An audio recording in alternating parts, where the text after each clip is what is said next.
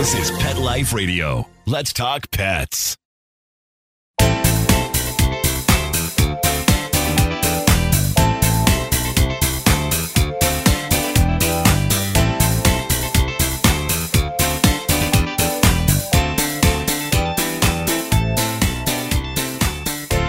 Welcome to Covered in Pet Hair, a boozy web show for pet lovers on Pet Life Radio. I'm your host, Isabel Alvarez-Arata, and today I have the pleasure of having a drink and a chat with a dog trainer that considers himself an expert on the bitey end of the dog.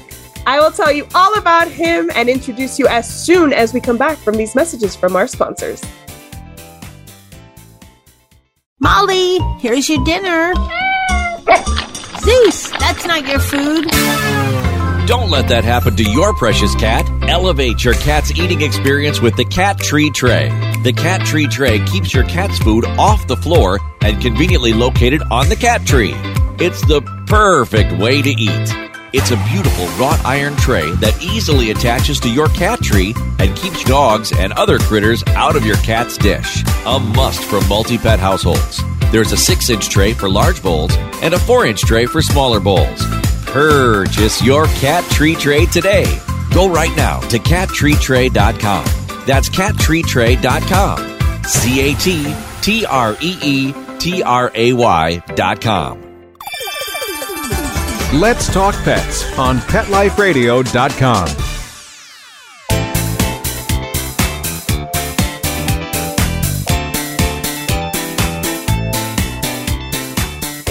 Welcome back to Covered in Pet Hair. I'm your host, Isabel Alvarez-Arata, and today I have the pleasure of having a drink and a chat with a pet parent, a behaviorist. He's a dog trainer and an entrepreneur. He's an adventure seeker, a road tripper, a foodie, and a wine snob. He loves his craft beer and his coffee. He's a world traveler, a fitness fanatic, partner to Moira, who's also a veterinarian and a specialist in separation anxiety. So we all know they're talking dogs at the dinner table. He's also dad to Cayenne, a high school human who I'm sure gives dad a run for his money. He is dog dad to Castaña, which means chestnut. In Spanish, she is a Chilean street dog.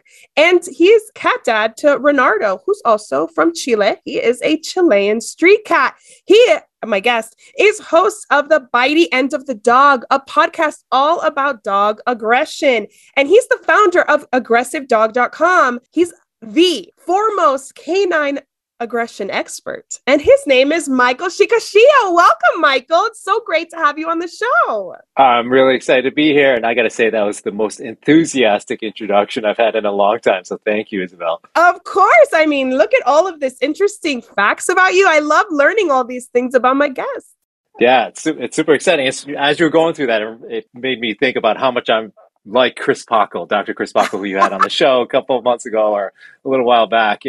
He's sort of like my brother from another mother. So. Yes, I know. You guys are the dynamic duo. I love it. So Christopher Pockle, if you haven't seen his show, I'll put a link to it right here so that you can grab another drink and watch after this show. But actually, should I call you Mike or Michael? That sounds good. Mike is easier to say, so we'll go with that. All right, well, that's perfect. But before we go any further, I want to introduce our drinking game. So anybody participating in our drinking game tonight, anytime you hear this word, the secret word is bite. Make sure you take a drink of whatever it is you're enjoying, but please be 21 and over to enjoy in the U.S. And please never drink and drive. Always drink responsibly. So what are you drinking tonight, Mike? I'm actually drinking Dogs and Boats, aptly named. It's this great IPA from a local company, Beard Brewing, which is local to Connecticut. And it's actually really good. They make all kinds of craft beers, but this one's like a double IPA. And I usually drink it in the summer, when I'm on a boat with my dog, aptly named. Nice. So nice. A dog and a boat. That's the life. So I hear you're from Mystic, Connecticut, which is like this beautiful, quaint little touristy town. I have a friend who was just there last week. How did you end up in Mystic, Connecticut? I'm originally from Rhode Island, and I kind of moved down south, if you want to call it that, about 30 miles. But it's a long way for a Rhode Islander to move that far. But Mystic is close to the casino, Foxwoods Casino, where I used to work. That was my previous career before I started working with dogs. So that's what kind of got me to move to Mystic. And here I am. I haven't moved away from Mystic yet, but looking for warmer weather. Oh, nice. No, so a move south is on the horizon. Well, I'm actually having a hot toddy today because as you can tell, I'm feeling a little sick. And of course, it's fall, winter, and the bugs are all around us. My kids are always bringing something home from school. So cheers to you. Thank you for being on the show and forgive my terrible, terrible sounding voice, but we're going to get through this. You sound great. The radio voice is definitely still there. Thank you. I appreciate that so much. So I always start my show with a game. And I'm glad you told me to call you Mike because the name of the game is Mike Unmuzzled. Love it. Let's do it. Basically, I'm just going to ask about you. We're going to talk about muzzles, but we're going to talk about muzzles in the second part of the show. This is all about Mike. And I want to ask you questions, but you got to, just like I did for Dr. Chris Pockle, you got to give me quick answers on this one. Are we ready to play? I'll do my best. Let's go. Awesome. All right. How long have you been training professionally? Ooh, almost 20 years. How long have you specialized in aggressive dogs? About 10 years. Who is your favorite TV trainer? Matt Beisner, because I'm good friends with Matt. Matt Beisner from Dog Impossible. Yeah. There you go. All right. What is your biggest concern when taking on a new aggression client? Not getting my face bitten off. Are you ever scared of your dog training clients? No, because I make sure I put everything safely in place before I start working with them. Really important part of the job. What's the worst bite you've ever sustained, if any? I was bitten by a German Shepherd about 7 years ago, right on the leg. Got me on the thigh. Wouldn't let go. Had to ask him politely to kind of release my leg. And he did. So thank you to that German Shepherd. That was a while ago, 7 years ago. I've only been bitten 3 times in my entire career, fortunately. Knock on wood. That's pretty good because I was a pet sitter for 7 years full time. Then I was managing the business. And I think I got bit 3 times in that time. So you are obviously doing something right because you're working with aggressive dogs and you've only had 3 bites. Yeah, I like my body parts, so I try to stay safe. Yes, you're smart. You go about it the right way. All right. Have you had aggressive dogs yourself? I've fostered a lot of aggressive dogs, and I have owned one, Tiny Little Terror. And yes, so the answer is yes. And those are the dogs that gave me a lot of experiences. One of the best ways to learn is to have an aggressive dog in your home and to deal with all the management and having people come over and your own dogs and your kids. And yeah, it's an adventure. My goodness. It definitely takes a special person. I don't think that I would specialize in aggressive dogs. I think I'd be too scared. So good for you for making that your purpose and your mission. Okay, so this one's very, very simple to answer in one word or two. I'm lying. It's really not. Is aggression genetic? Sometimes. Oh, look at that. Yeah, it's most of the time it's learned behavior, but it can be genetic because we've asked many different breeds to do different aggressive behaviors as part of their work. So if you look at livestock guarding dogs or protection dogs or guarding dogs, definitely it's part of their genetic tendencies. But it's always the individual dog, of course. But of course, if we're breeding for that, we sometimes will see it come out, just like we see a border collie herding sheep if we've been breeding border collies to do that. Right. Okay, so percentage-wise, how many dogs, pet dogs in the U.S. are aggressive or can be labeled aggressive? Is there a percentage out there? That's a great question. I think it's unfortunately increasing over the last couple of years, especially during the pandemic. But, I wish I could give a definitive number to that, which I can't. I think all dogs have the potential to display aggressive behavior if you push them enough, because it's normal behavior. It's normal behavior if we push any animal, including humans, to do something, or if we threaten them enough, you're going to respond aggressively at some point, right? Somebody's threatening your kids. What are you going to do? You're probably going to pull out Mama Bear and be aggressive towards whoever's threatening your kids. And dogs are very much the same. Aggression is normal behavior. So really, we could increase the percentage if we start doing awful things to dogs, which of course I'm not recommending, but it's important to understand, aggression is normal behavior for any species to protect themselves, self-preservation or preservation of someone they love or they're attached to or something that they feel is of value, like a resource. Nice. Okay. That makes perfect sense. That's great. Okay. So are you drawn to aggressive dogs? Like, are you out and about and you just kind of have like this like affinity with aggressive dogs? Have you found that? Unfortunately, yes. I think you start to notice those things, when you specialize in something, you start to see it all the time and you kind of cringe when people are doing things on social media or you see somebody out on the street and doing things. You're like, ooh, that could result in a bite. Most of the time it doesn't, but you start to notice those things. And so you're kind of drawn to it without necessarily intending to be drawn to it at times. And I'm sure many of the trainers that are listening in are probably thinking the same thing. Yeah, you start to see it when you don't necessarily want to see it all the time. Have you found that any pet parents are drawn to aggressive dogs? Like they kind of end up getting aggressive dogs over and over and over again? In some circumstances, yeah. I think it's just like some people like to adopt the senior dogs and take care of them in their old age. And some people, are drawn to more sport dogs. And I do find a small segment of people are kind of like the aggression cases, but that's a very small percentage because most of the time it's if you've lived with one, the last thing you want to do is have another one like that. Yes.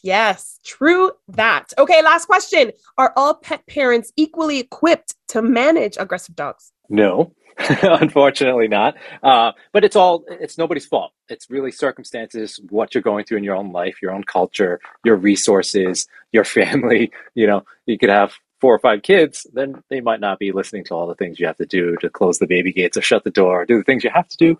So it really is, again, I never blame anybody for necessarily poor management. It's just circumstantial, right? For sure. Yeah. Aggression is very multifaceted, I'm sure, which is why it's so fascinating that you're an expert in that specialty, because it doesn't seem like the most fun way to go to work with dogs. So why did you choose aggression as your specialty? I think, it's not fun most of the time to have, I always joke that I can go weeks sometimes in my cases without ever petting a dog. And a lot of us get into training because we want to hang out with dogs and have fun with dogs. And, people think trainers like, oh, you play with puppies all day, but that is not the case, unfortunately. I'm drawn to the reward of helping dogs and the families that they're in. So a lot of these owners are struggling and the dogs are struggling. They're misunderstood. They're experiencing all kinds of, negative events in their life that's resulting in the aggressive behavior. And if I can help the dogs, that's the aspect of it that draws me to it. That's kind of how I got started in it, with all the foster dogs that needed help and being able to help them stay out of shelters and rescues and all of those situations they got themselves in the first place because of their aggressive behavior, and being able to help them stay in their homes or find new homes. That's the part that really is rewarding. So yes, I love to pet dogs and hang out with dogs, but I also like to help them make sure they stay out of those predicaments in the first place, or to change up their routine and their environment so that they can be successful moving forward. Absolutely. I mean, for those families, you are the most valuable dog trainer on the planet, because only a specialist in aggression can really bring peace to their home. I appreciate that. But there are plenty of other wonderful trainers and veterinary behaviorists and other animal professionals all around the world that are doing great work. So everybody listening in that is helping dogs with aggression, thank you for the work you do, because it's very much needed right now. Absolutely. It's such an important thing to do. I mean, I can't imagine. I had an aggressive dog. She passed away last year, and I had a young child, and it was so stressful. She was older though, and we kind of managed it. We ended up muzzling her, which I'll talk about that in the second part of the show. But I can't imagine having just adopted her and having children and looking forward 12 years and saying, I have to deal with this for 12 years. I don't know how people manage that without an expert like you. All right. So speaking of experts, you have an acronym CDBC behind your name. What does that mean? That's a certified dog behavior consultant from the International Association of Animal Behavior Consultants. And you were president of that organization for 5 years. And you're also a member of the Association of Professional Dog Trainers, APDT. So how are they similar, those two organizations? They're very much like sister organizations. APDT has a much larger member base because they also focus on dog trainers working in different formats like group classes and obedience trials and those kind of things. Whereas the IWBC focuses on behavior consulting, so problem behaviors in dogs, cats, parrots, horses, and working animals, and shelter division now as well. So they are mostly focused on when things are going sort of off with the dogs or the cats or the other animals. Whereas APDT also does that, but they are more focused kind of on the big umbrella of dog trainers. Dogs specifically. Okay. All right. So I have to take a break, but I want to talk more about, like I said, muzzling. But we need to take a break, listen to our sponsors, and then we'll be right back. So sit tight. Take a bite out of your competition. Advertise your business with an ad in Pet Life Radio podcasts and radio shows. There is no other pet-related media that is as large and reaches more pet parents and pet lovers than Pet Life Radio. With over 7 million monthly listeners, Pet Life Radio podcasts are available on all major podcast platforms, and our live radio stream goes out to over 250 million subscribers on iHeartRadio, Odyssey, TuneIn, Stitcher, and other streaming apps. For more information on how you can advertise on the #1 pet podcast and radio network, visit PetLifeRadio.com/advertise today. Let's talk pets Let's talk pets on Pet Life Radio. Pet Life Radio. PetLifeRadio.com.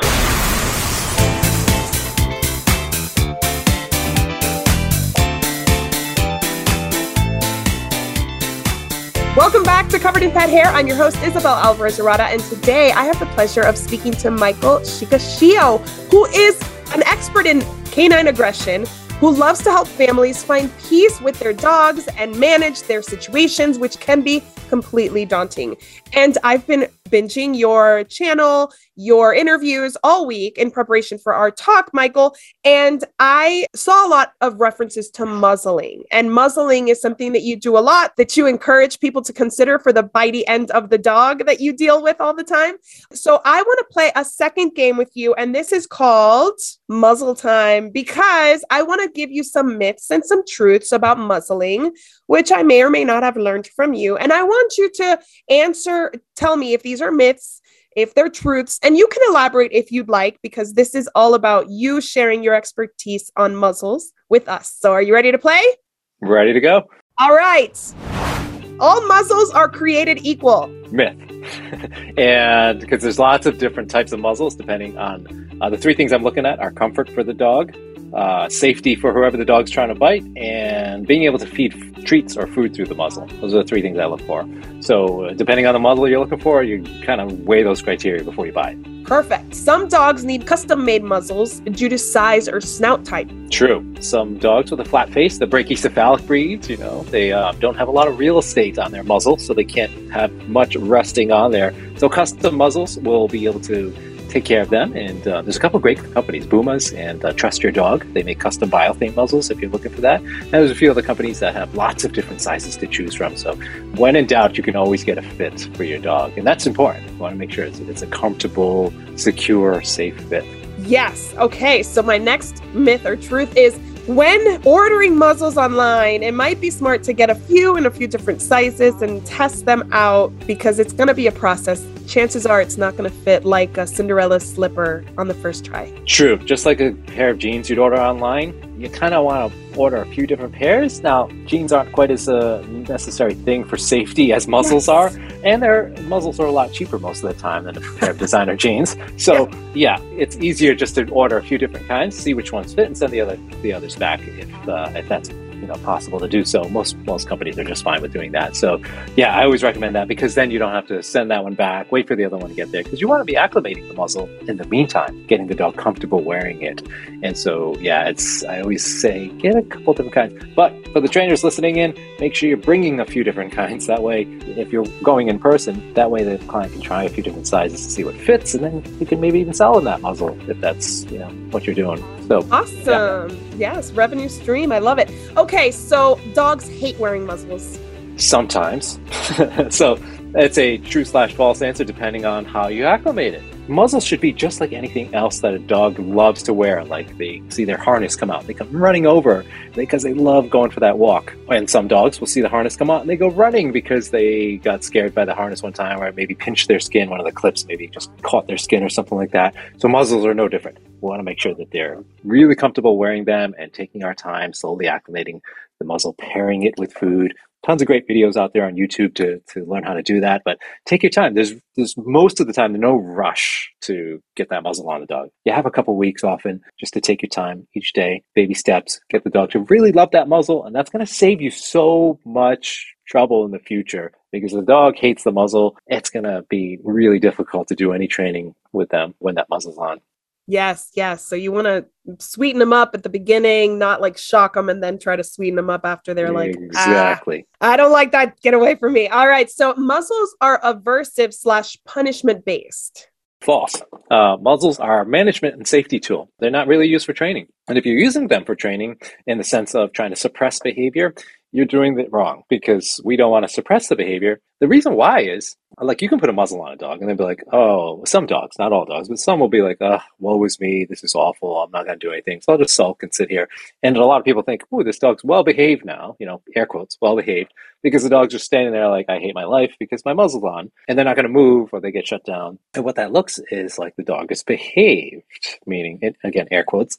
So the client or the trainer, whoever's looking at the dog, like, okay, this is fixed. So the dog's great now. Uncle Bob comes in the front door, says hello to the dog. Dog's got the muzzle on. Dog doesn't try to bite Uncle Bob. But then the muzzle comes off and the dog's like, woohoo, the muzzle's off. Now game is on. Where's Uncle Bob? Because I'm going to bite his face off. Because the behavior is no longer suppressed by the muzzle. So it's really important that acclimation route is so important because it's very easily can mask the behavior or suppress the behavior if it's used as a punishment or a aversive tool like that. So you got to be really careful. So you just said it's not a training tool. It's a safety tool that is used while you're training. Yes, it is very much, yes. Just use like a leash or a harness or a baby gate or a front door to your house. They're all management tools to keep the dog from going from point A to biting. Right. Very cool. Okay. Muzzles are only used for aggression. False. So you have dogs that like to eat stuff off the ground. They like to pick up glass bottles or dangerous things. Who knows what's on walks, a dead carcass or something like that. And we want to prevent them from doing that and getting sick or eating rocks. A lot of some dogs do that. And we want to keep them from injuring themselves. So muzzles can be great for that. Sometimes you don't know if the dog could be potentially a biter later on in life. Some dogs get injured, you have an emergency, the dog gets injured. And when a dog is in pain, we never can know exactly what the behavior is going to look like because they're in pain. And again, it's normal behavior for a dog or a human to lash out at somebody touching their painful spot. Right. And so if a dog has been acclimated already to a muzzle, it's so much less stressful if they're like, oh, there's just that muzzle thing, and rather versus, oh, I just hurt myself and I've got to get this weird thing put on my face. So it's going to be super stressful for that dog. So you never know when emergencies can happen. So there's lots of benefits to using muzzle. Or let's say you have a dog you don't know how they are with people or other dogs. You have zero history. Let's say we just rescued a dog and dog seems good with people, for instance, but then we bring it home. We've got our other dog in the home and we're worried and we want to introduce them, but they're giving little signals, but we're still not 100% sure. So they're not like barking, lunging, and growling at each other, but they're just kind of like, oh, you're there, I'm here. Okay. What's your deal? What's your deal? And then we want to get them together, but we want to do it safely. So we acclimate the new dog to a muzzle over time. And then after a week or two of settling into the new home, then we introduce the dogs with the muzzle that the dog's like totally fine wearing. And then introduce the dogs just for safety. And if they get along, great. No need for the muzzle. But it's that safety layer to protect your current dog or dogs. And it can be very, very useful for that aspect as well. So not just for dogs that have already been there, done that. I had 2 female dogs that we acclimated together and they were all great and fine. And then month 2, they went at it over my husband. They were resource guarding my husband and it came out of nowhere. And this was one of the dogs is the dog that I waited way too long to muzzle. So yes, definitely when introducing new dogs, that's a good skill to have. Last question, training a dog to accept a muzzle takes forever. Sometimes. Okay. It depends on the history. Most of the time, it's a very quick process. Within 2 weeks, most dogs are going to be fine. Some dogs I've had within 2 minutes be completely fine with the muzzle. It all depends on the dog. Just like people are getting used to a new pair of shoes or something that they're breaking in. Some people can just throw on a new pair of shoes and they're off and running because they have no issues. Look at my girlfriend, Moira. She's like, can throw on any pair. She wears like those shoes that have no padding at all. Like she wants to be like one of those barefoot, like, yes.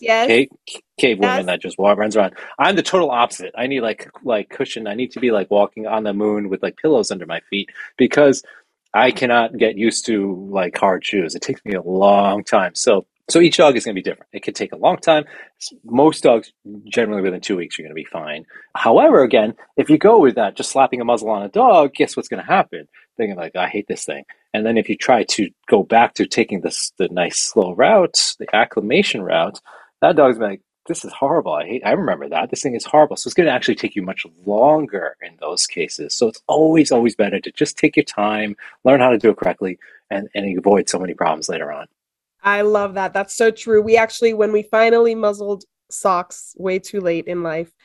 We used pouches and we had little kids. So we had pouches and the pouches through the muzzle. She was like, this is the best thing that's ever happened to me. Because she would see the kids eating it. Now she's about to eat it. And she's like, I don't have to steal this. You're just feeding it to me. Okay. Isn't classical conditioning so wonderful? It is. She's like, muzzle, pouch. Yes. All right. So you work mostly with families that have aggressive dogs. So when you say like, let's muzzle your dog, do you find that because of their situation, they're more accepting of a muzzle than maybe the general population? It depends on it's another it depends question. I think it really depends on the client and their perception of muzzles. There's a lot of misconceptions, as we were just going through all the myths and the truths about muzzles, and a lot of clients have their own perceptions about it. And a lot of them like, oh, I don't know, that's like awful. Isn't that mean? Doesn't that like hold their mouth shut? Or doesn't it? They're going to look like Hannibal Lecter. Nobody's going to want to talk to my dog. And so there's a lot of stigmas around the muzzle. And so sometimes I get that. But my argument always is that, or the way I convince them, is that it's way cheaper to buy a muzzle than it is to settle a dog bite lawsuit. 1,000. Especially in the United States. Mm-hmm. It's that the average dog bite lawsuit it multiplies every single year. I look at it in terms of they release the statistics the insurance agencies do in terms of the average dog bite litigation lawsuit. It was like 18,000 like 5 years ago. It's up to like multiple, much more than that now. And when you look at it, that's the average dog bite lawsuit. And the thing is, most dog bites, the attorneys jump all over them because it's so easy. It's always the dog's fault, basically. Right. And when it comes to the legal stuff. And so, at least most of the time. Mm-hmm. And so it's just so much cheaper to get the muzzle to avoid those issues. And you avoid getting your dog into trouble, like doggy jail or quarantine or animal control, getting involved and issuing orders that you might not agree with. And so it's much safer and just, again, so many benefits. And when I start talking about those things, most clients are totally on board. I would say 99% of the clients I've had that I've talked about muzzle, I've been able to convince one way or another. So I've kind of I've developed these scripts over time to help convince clients like why a muzzle is so important. That's so funny because I come from a super risk-averse family. So the second a dog even shows a little snarl, they're like, what can we do to prevent anything worse? But it's funny to me that somebody going to an aggression expert for a dog that may already have a bite history has any kind of hesitation. I would be like, teach me how, where is it? Which one do I buy? Tell me everything. I'm getting it right now. But everybody, like you said, is different. Yeah, most of my clients are like that. They're like, just show me what to do because I this is not safe. We can't live with this anymore. But you get, sometimes, and it's understandable because, again, we're just a product of the stigmas that we hear about things, right? And so you just have to dispel those bits. And most of the time, people are like, oh, that totally makes sense. Yes. Right? I don't want to get sued. I don't want my dog to end up in doggy jail. It all works out. You don't want your kid or your grandkid or your friend's kid or your dog or whomever to end up being the next bite that really convinces you that a muzzle is necessary or causes all that trouble. So on the other side of the token, should muzzling be something like crate training where it's a skill we teach all dogs at some point in their lives? It would be nice because, again, you never know when a dog's going to need a muzzle. Most of the time, the vast majority of dogs, they're not going to bite. The dogs put up with a lot from us humans, right? So they don't bite miraculously most of the time, but you never know. And it's just a good idea to have that, just like crate training. Mm-hmm. You never know. Most dogs may never need a crate. And there's some countries, they don't even use crates. However, there's emergencies. You never know. Veterinary visit, for instance, that they have to stay overnight. Maybe they have to stay in a crate or an emergency, or you have to transport your dog, or you're evacuated from a certain area, or you decide to go into dog sports and do dog trials and you have to crate your dog. All those things are really beneficial. So I wish we would move away from sit down, stay, come, heel to let's teach the dogs how to love vet visits. Let's teach them how to wear a muzzle for emergencies. Let's teach them to socialize well with people and other dogs and not worry about sit down, stay, come, heel all the time, right? Yes, teach them skills that actually help them in life. We're doing that with kids now too, right? We're doing that more so with children where we're like, let's teach them how to process their emotions rather than teach them how to execute directions that, they may not be comfortable with or not know why they're doing them. So I agree. Let's do that for everybody. Let's teach them skills that'll help them in the long run. So what dogs should not be muzzled? Is there, with everything, exceptions to, who it's best for? I think it's more what situations versus what dogs. There's plenty of dogs that don't need to be muzzled, even the ones that have a significant history of aggression, even high-level bite histories, they don't need to be muzzled in their home if they've never bitten their owner. And so it's situational. Certainly if Uncle Bob comes over and Uncle Bob's been bitten before, we're going to need that muzzle most of the time. So it's situational, I think, is more a way to think about it. And that's really important because sometimes my clients forget, okay, this is a situation in which my dog might feel threatened or uncomfortable, but maybe I can't avoid it as much as I'd like to. Maybe it is a vet visit. Maybe I'm living in the city and I can't get that much distance from people walking by. So it's always situational. And that's really the more important aspect because, each dog is going to be different, right? Yep. That reminds me of why I muzzled my dog Socks is because I needed her to go for walks with a dog walker. She had a bite incident with a dog walker, not the dog walker. She bit somebody else. The dog walker got too close. He had been told not to get too close. The mailman was there. That's her trigger. She got all out of control, bit somebody. Luckily, it was a tiny bite and we did not get sued for $1 million. Thank goodness. We were scared that it might happen because we hadn't seen what she caused. It was minor, but I wanted to get a dog walker here in El Paso and I wasn't comfortable after that experience. And I was like, I'm not going to let a dog walker walk her. If a dog walker doesn't remember or, gets tied up in a situation again where there's a trigger and something, I don't want them to feel terrible. I don't want there to be drama. I don't want somebody to get hurt.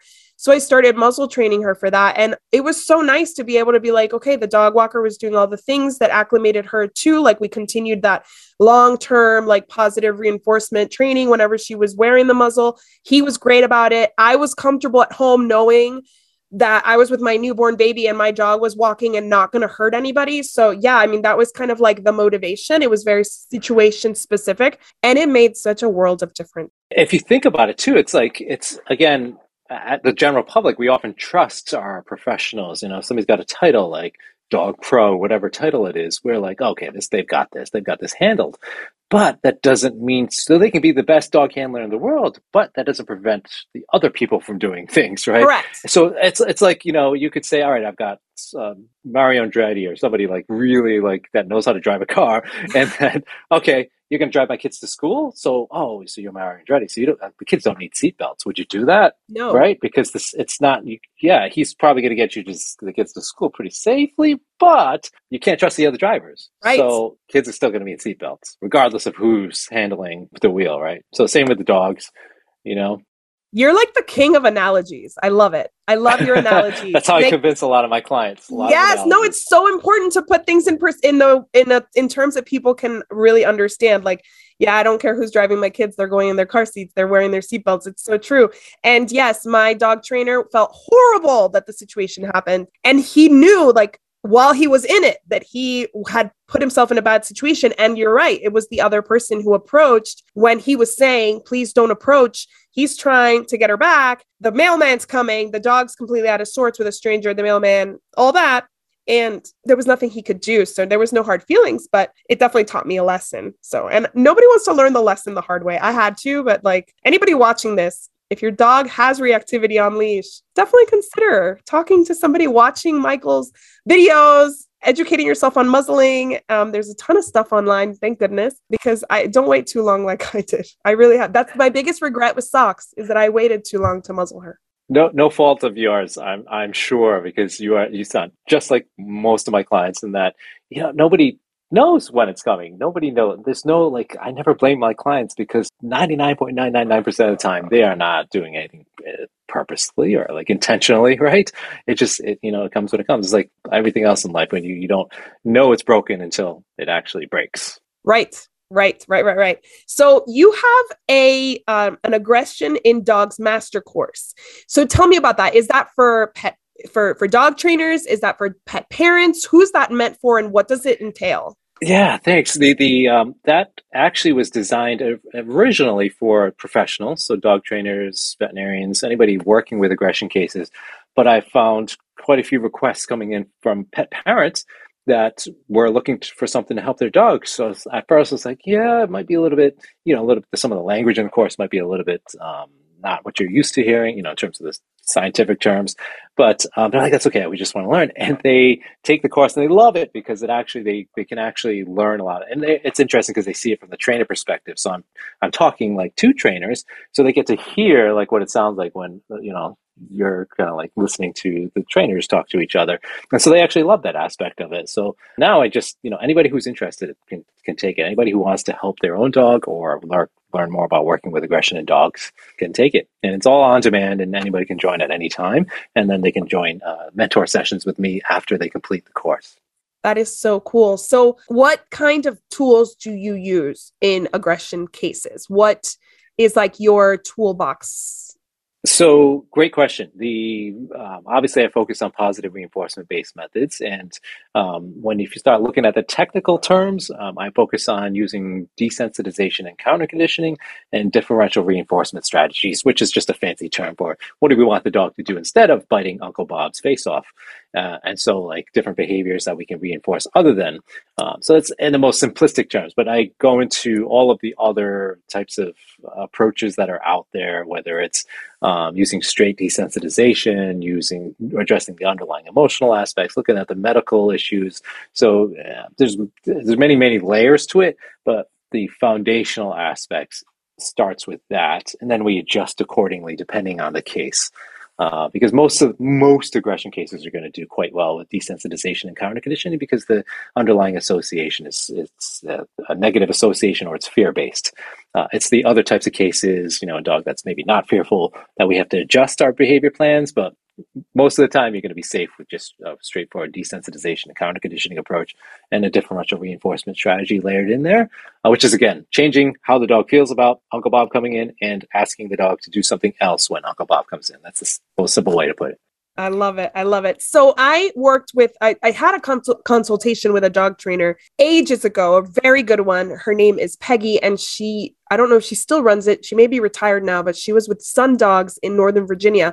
And she told me in our conversation about my two females that fought at home, she told me that dogs don't want to bite. Dogs don't want to fight, that it's too much of a risk that they really don't want to take. And they only take that risk when they feel like they don't have another choice. Would you agree with that? Most of that.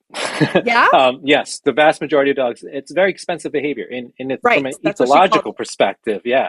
From an ethological perspective, it is not good for an animal out anywhere to exhibit aggressive behavior or engage in overt aggressive behavior because they risk injury to themselves. Right. From an evolutionary standpoint, it's actually not very efficient to do that. So yeah, the vast majority of dogs, they just want to give the least amount of effort or overt behavior towards making something scary or threatening go away. And if they accomplish the task with a growl, great. But sometimes they have to escalate to biting because the growl wasn't working before. So that's the vast majority of dogs. However, there is a small percentage of dogs, they are going to use aggression for sport where they're having fun doing it because that is what we've asked them to do for many generations. As humans, we've asked them to guard property or asked them to fight each other, sadly, or asked them to fight, bulls in the ring and all these things that unfortunately humans have asked dogs to do over the years. So those are the small percentage of dogs. I want to stress that. It's a very small percentage of dogs that are actually going to engage in the sport or the fun of it. And you can usually tell right away. And the treatment plan is a little bit different. So how we address that, it's much more the differential reinforcement side of things, where we're asking the dog to do other things because we're not trying to change an underlying emotion there, where they're having a good time, so to speak.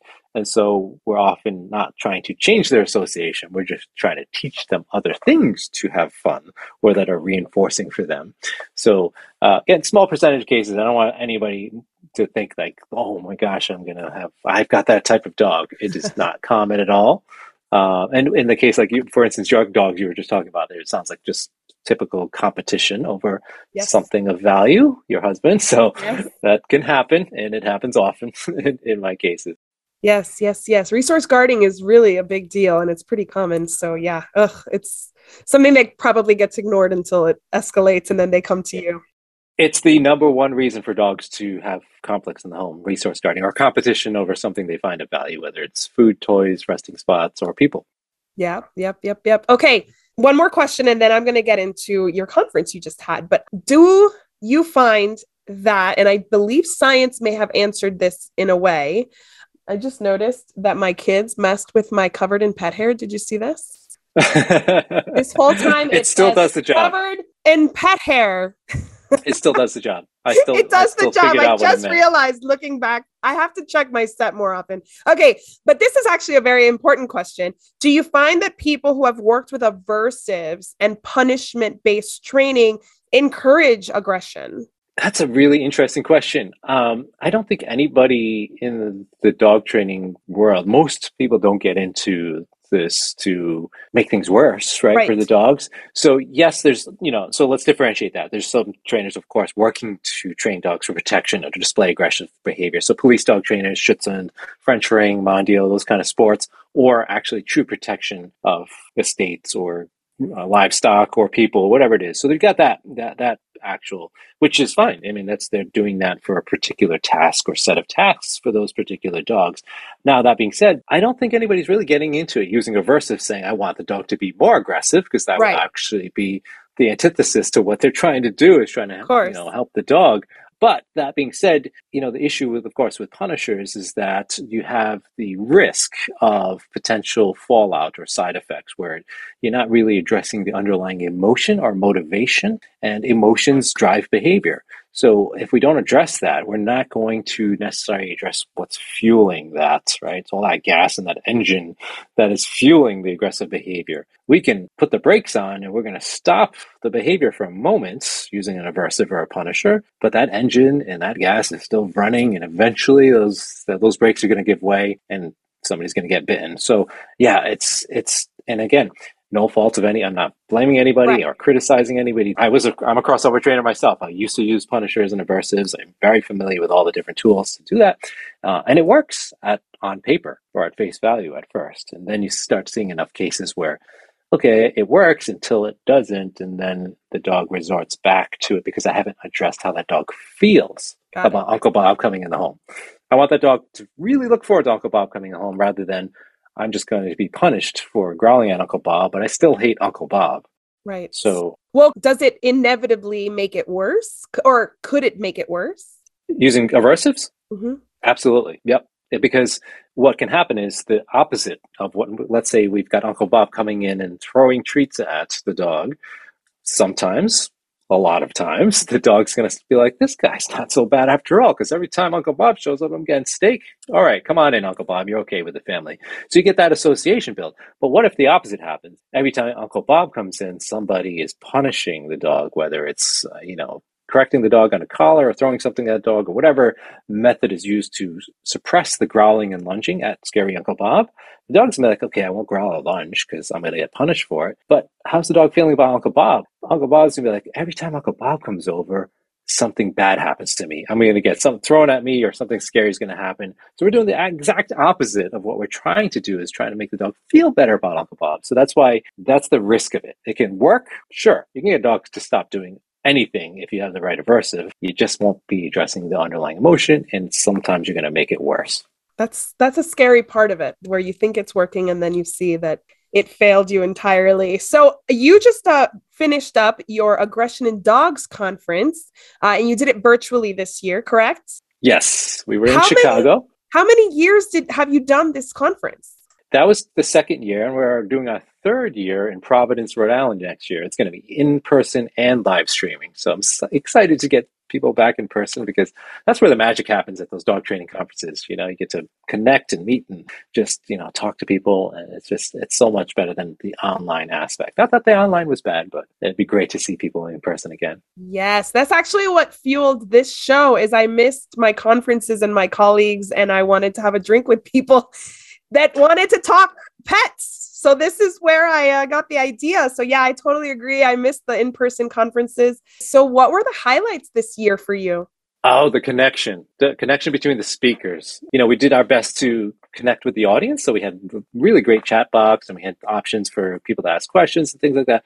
But I never planned this. Like I just started making a list of the speakers and trying to, connecting with people to get them to come to the conference and talk in Chicago during a pandemic, which was a hurdle on its own. But we've had, 11 great speakers, 12 actually, come out, and the connection was just magical. So, because everybody started talking about the same thing, and the theme this year was choice and control and agency and empathy and kindness and all the things that we really need during a pandemic to really shift our moods and get us thinking again about what's happening up here, and rather than focusing on just behavior all the time. So we're really looking at emotions, and that was just the magical part about it, because everybody was just connecting so well, and everybody was talking about the same thing in all the talks. Nobody was like, oh, all right, so we're going to talk about this. Like literally everybody was just talk after talk was just talking about kindness and empathy and connecting with our clients and connecting with the dogs in a much more deeper level than just looking at behavior. So yeah, that was the highlight for sure.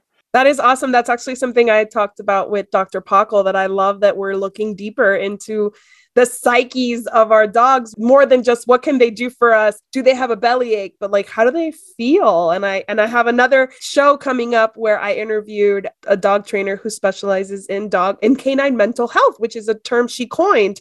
And her name is Jenna, and she's wonderful. So look out for that one if you are looking to learn more about canine mental health and emotional well-being. So tell us how our audience can learn more about you, Mike, if they haven't heard about you, which I'm sure so many of our viewers have. So how do they find out more about you and your programs? I appreciate that. Yeah, the easiest way to remember is aggressivedog.com. I mean, what else could you ask for in a domain name that I bought like many, many years ago, and I finally actually got it up and running a few years back. But yeah, everything I do there is there. So they can find the podcast, the conference, all the courses and webinars and everything else that's happening. There's great articles I have some guest bloggers coming in to write about aggression in dogs. So it's going to be like, I'm hoping to be like the hub for helping dogs with aggression around the world. So not just the US, I'm going global with everything and trying to help as many dogs as I can that have aggression issues using humane, positive-based methods, and hopefully it just continues to spread. And that's my goal with it. So aggressivedog.com. Easy to remember. That is awesome. I would love to have you back to talk about dogs and culture and how that varies one day if you're up for it. Stay tuned. I've got some exciting things in the works for that particular topic. So it's fascinating, truly, because we have to change the perspective of a lot of cultures before we can really change the outcomes for the dogs there, right? Absolutely. Yes. There's a lot of things that we can learn from each other. That's true. Very much so. Well, I just want to propose a toast to you for all of the wonderful work you do for all of those aggressive dogs and families dealing with that. Here's to you. Cheers. Thanks for being a guest on my show. Thank you so much. My pleasure. Cheers. I also want to propose a toast to our executive producer, Mark Winter, for making this show possible, and to our viewers on YouTube and our listeners on Pet Life Radio. Thank you for spending your time with us. Here's to a life covered in pet hair, because there's no better way to live. Cheers. To learn more about Covered in Pet Hair, please visit coveredinpethair.com or petliferadio.com. Thanks for watching, and we'll see you next time. Let's Talk Pets, every week on demand, only on PetLifeRadio.com.